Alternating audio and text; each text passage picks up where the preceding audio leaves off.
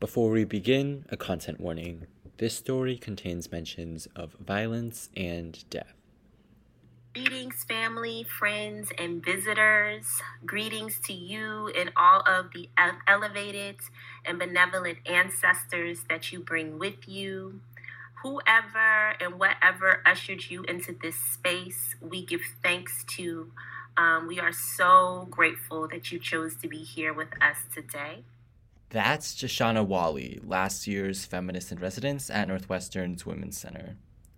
From September 2021 to June, she facilitated Earthseed, her Black family archiving project with support from the Women's Center.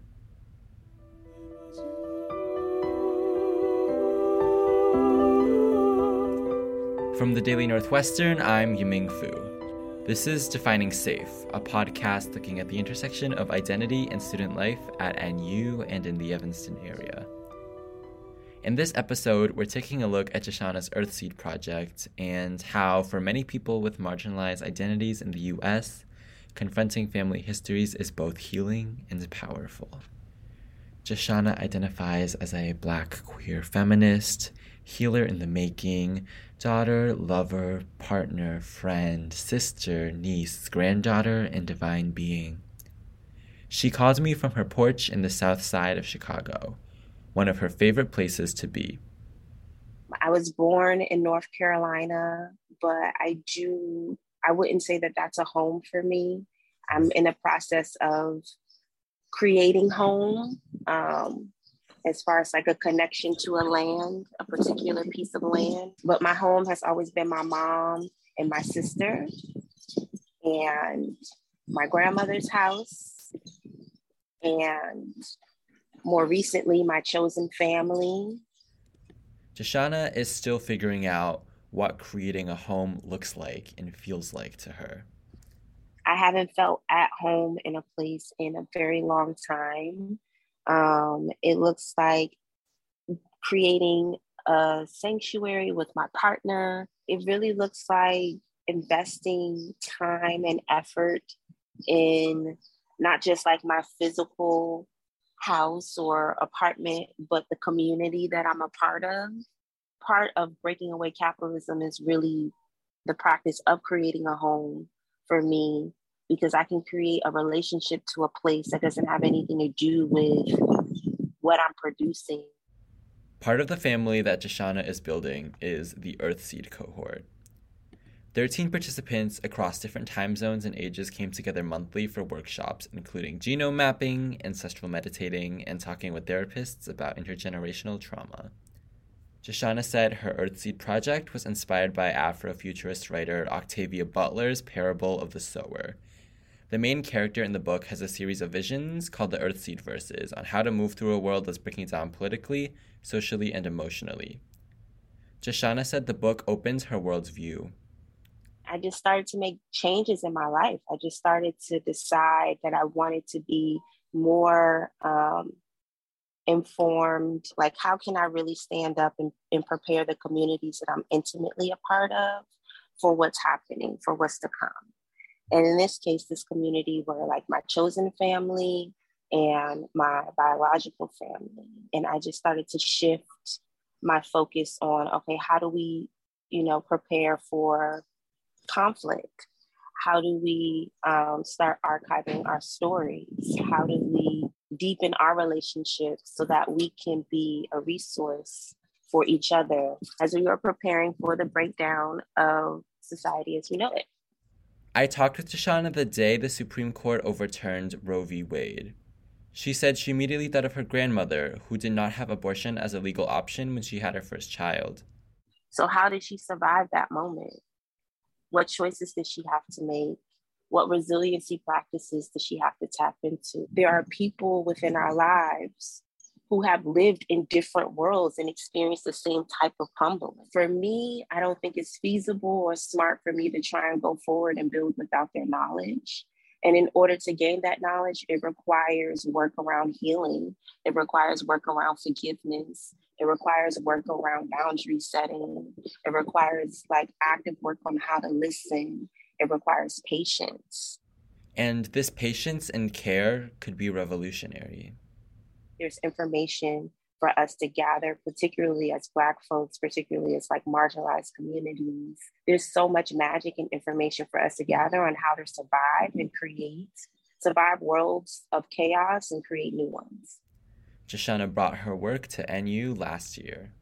Je-Shawna's project is brilliant. I think that Je-Shawna is brilliant and compassionate, and that she has a real vision around healing that sits right at this intersection of what is like artistic, poetic, activist, intellectual. That's Sarah Brown, the director of the university's Women's Center.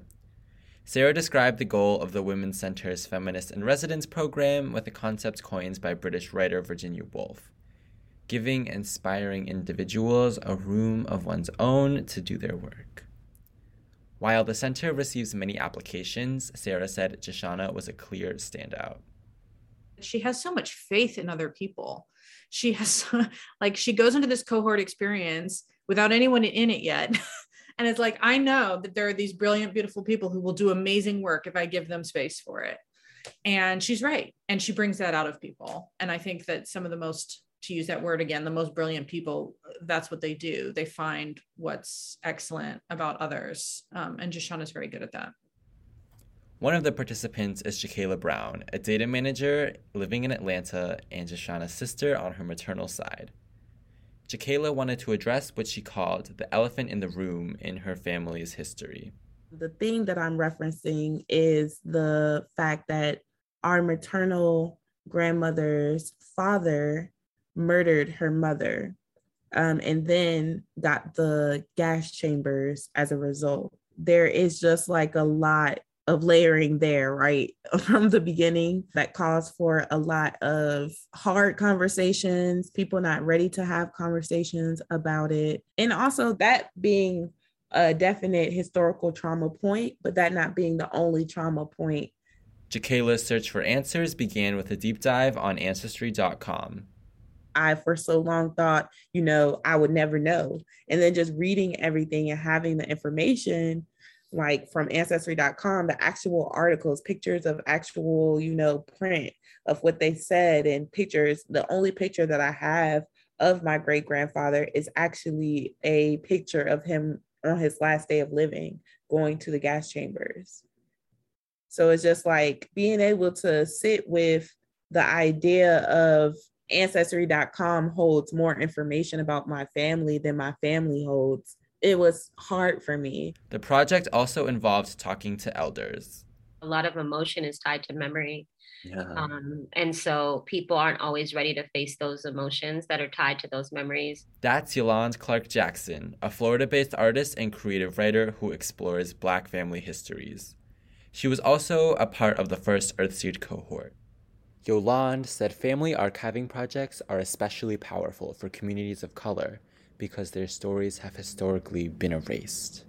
Because our history has been buried, taken from us, our language, our original language was not allowed to be spoken, because we often don't get the credit for what we've contributed to the wealth of the country. Sharing and being able to tell our stories is a critical piece of reclaiming the power in our ancestry and of healing ourselves. She interviewed her mother multiple times about her sharecropping past, as well as the stories of her grandmother and great-grandmother. The conversations took place by phone across many months, and it wasn't always easy. Whereas with my aunt, it was like a water faucet that I couldn't turn off. My mother was the water pump that was like, I'm pumping for hours trying to get some water out. A lot of the time, Yolande says her mother tended to avoid some of the topics or didn't understand what the project was since there wasn't a clear end goal at the time. I do think there was some feeling of protection that even though she trusts me and she loves me, I just think that the emotions tied to those memories for her, she felt the need to protect. A large takeaway for those looking to talk to elders in their own family: patience is key. One of the first things we did was we read this book by Je-Shawna Wholley, where she interviews one of the oldest living people who survived the slave trade. He was a child when he came to America. And so basically she keeps all of the language in his dialect, but in the book, it teaches you kind of that you have to be patient when you're dealing with elders. You have to like come back lots of times and you're only going to get fragments, just kind of learning like to mitigate your expectations about how this process is going to go. And I felt that was critical at the beginning to have that book. But Yolande said the patience paid off, and Je-Shawna said so too.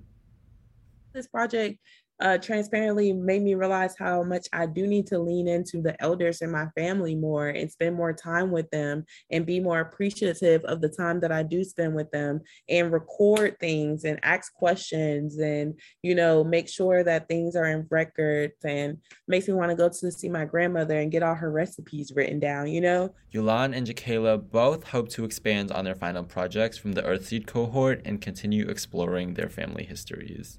Yolande hopes to continue digging into the role cotton played in her family's sharecropping past, and Je-Shawna hopes to collect soil in mason jars to represent the combination of earth that makes up who we are.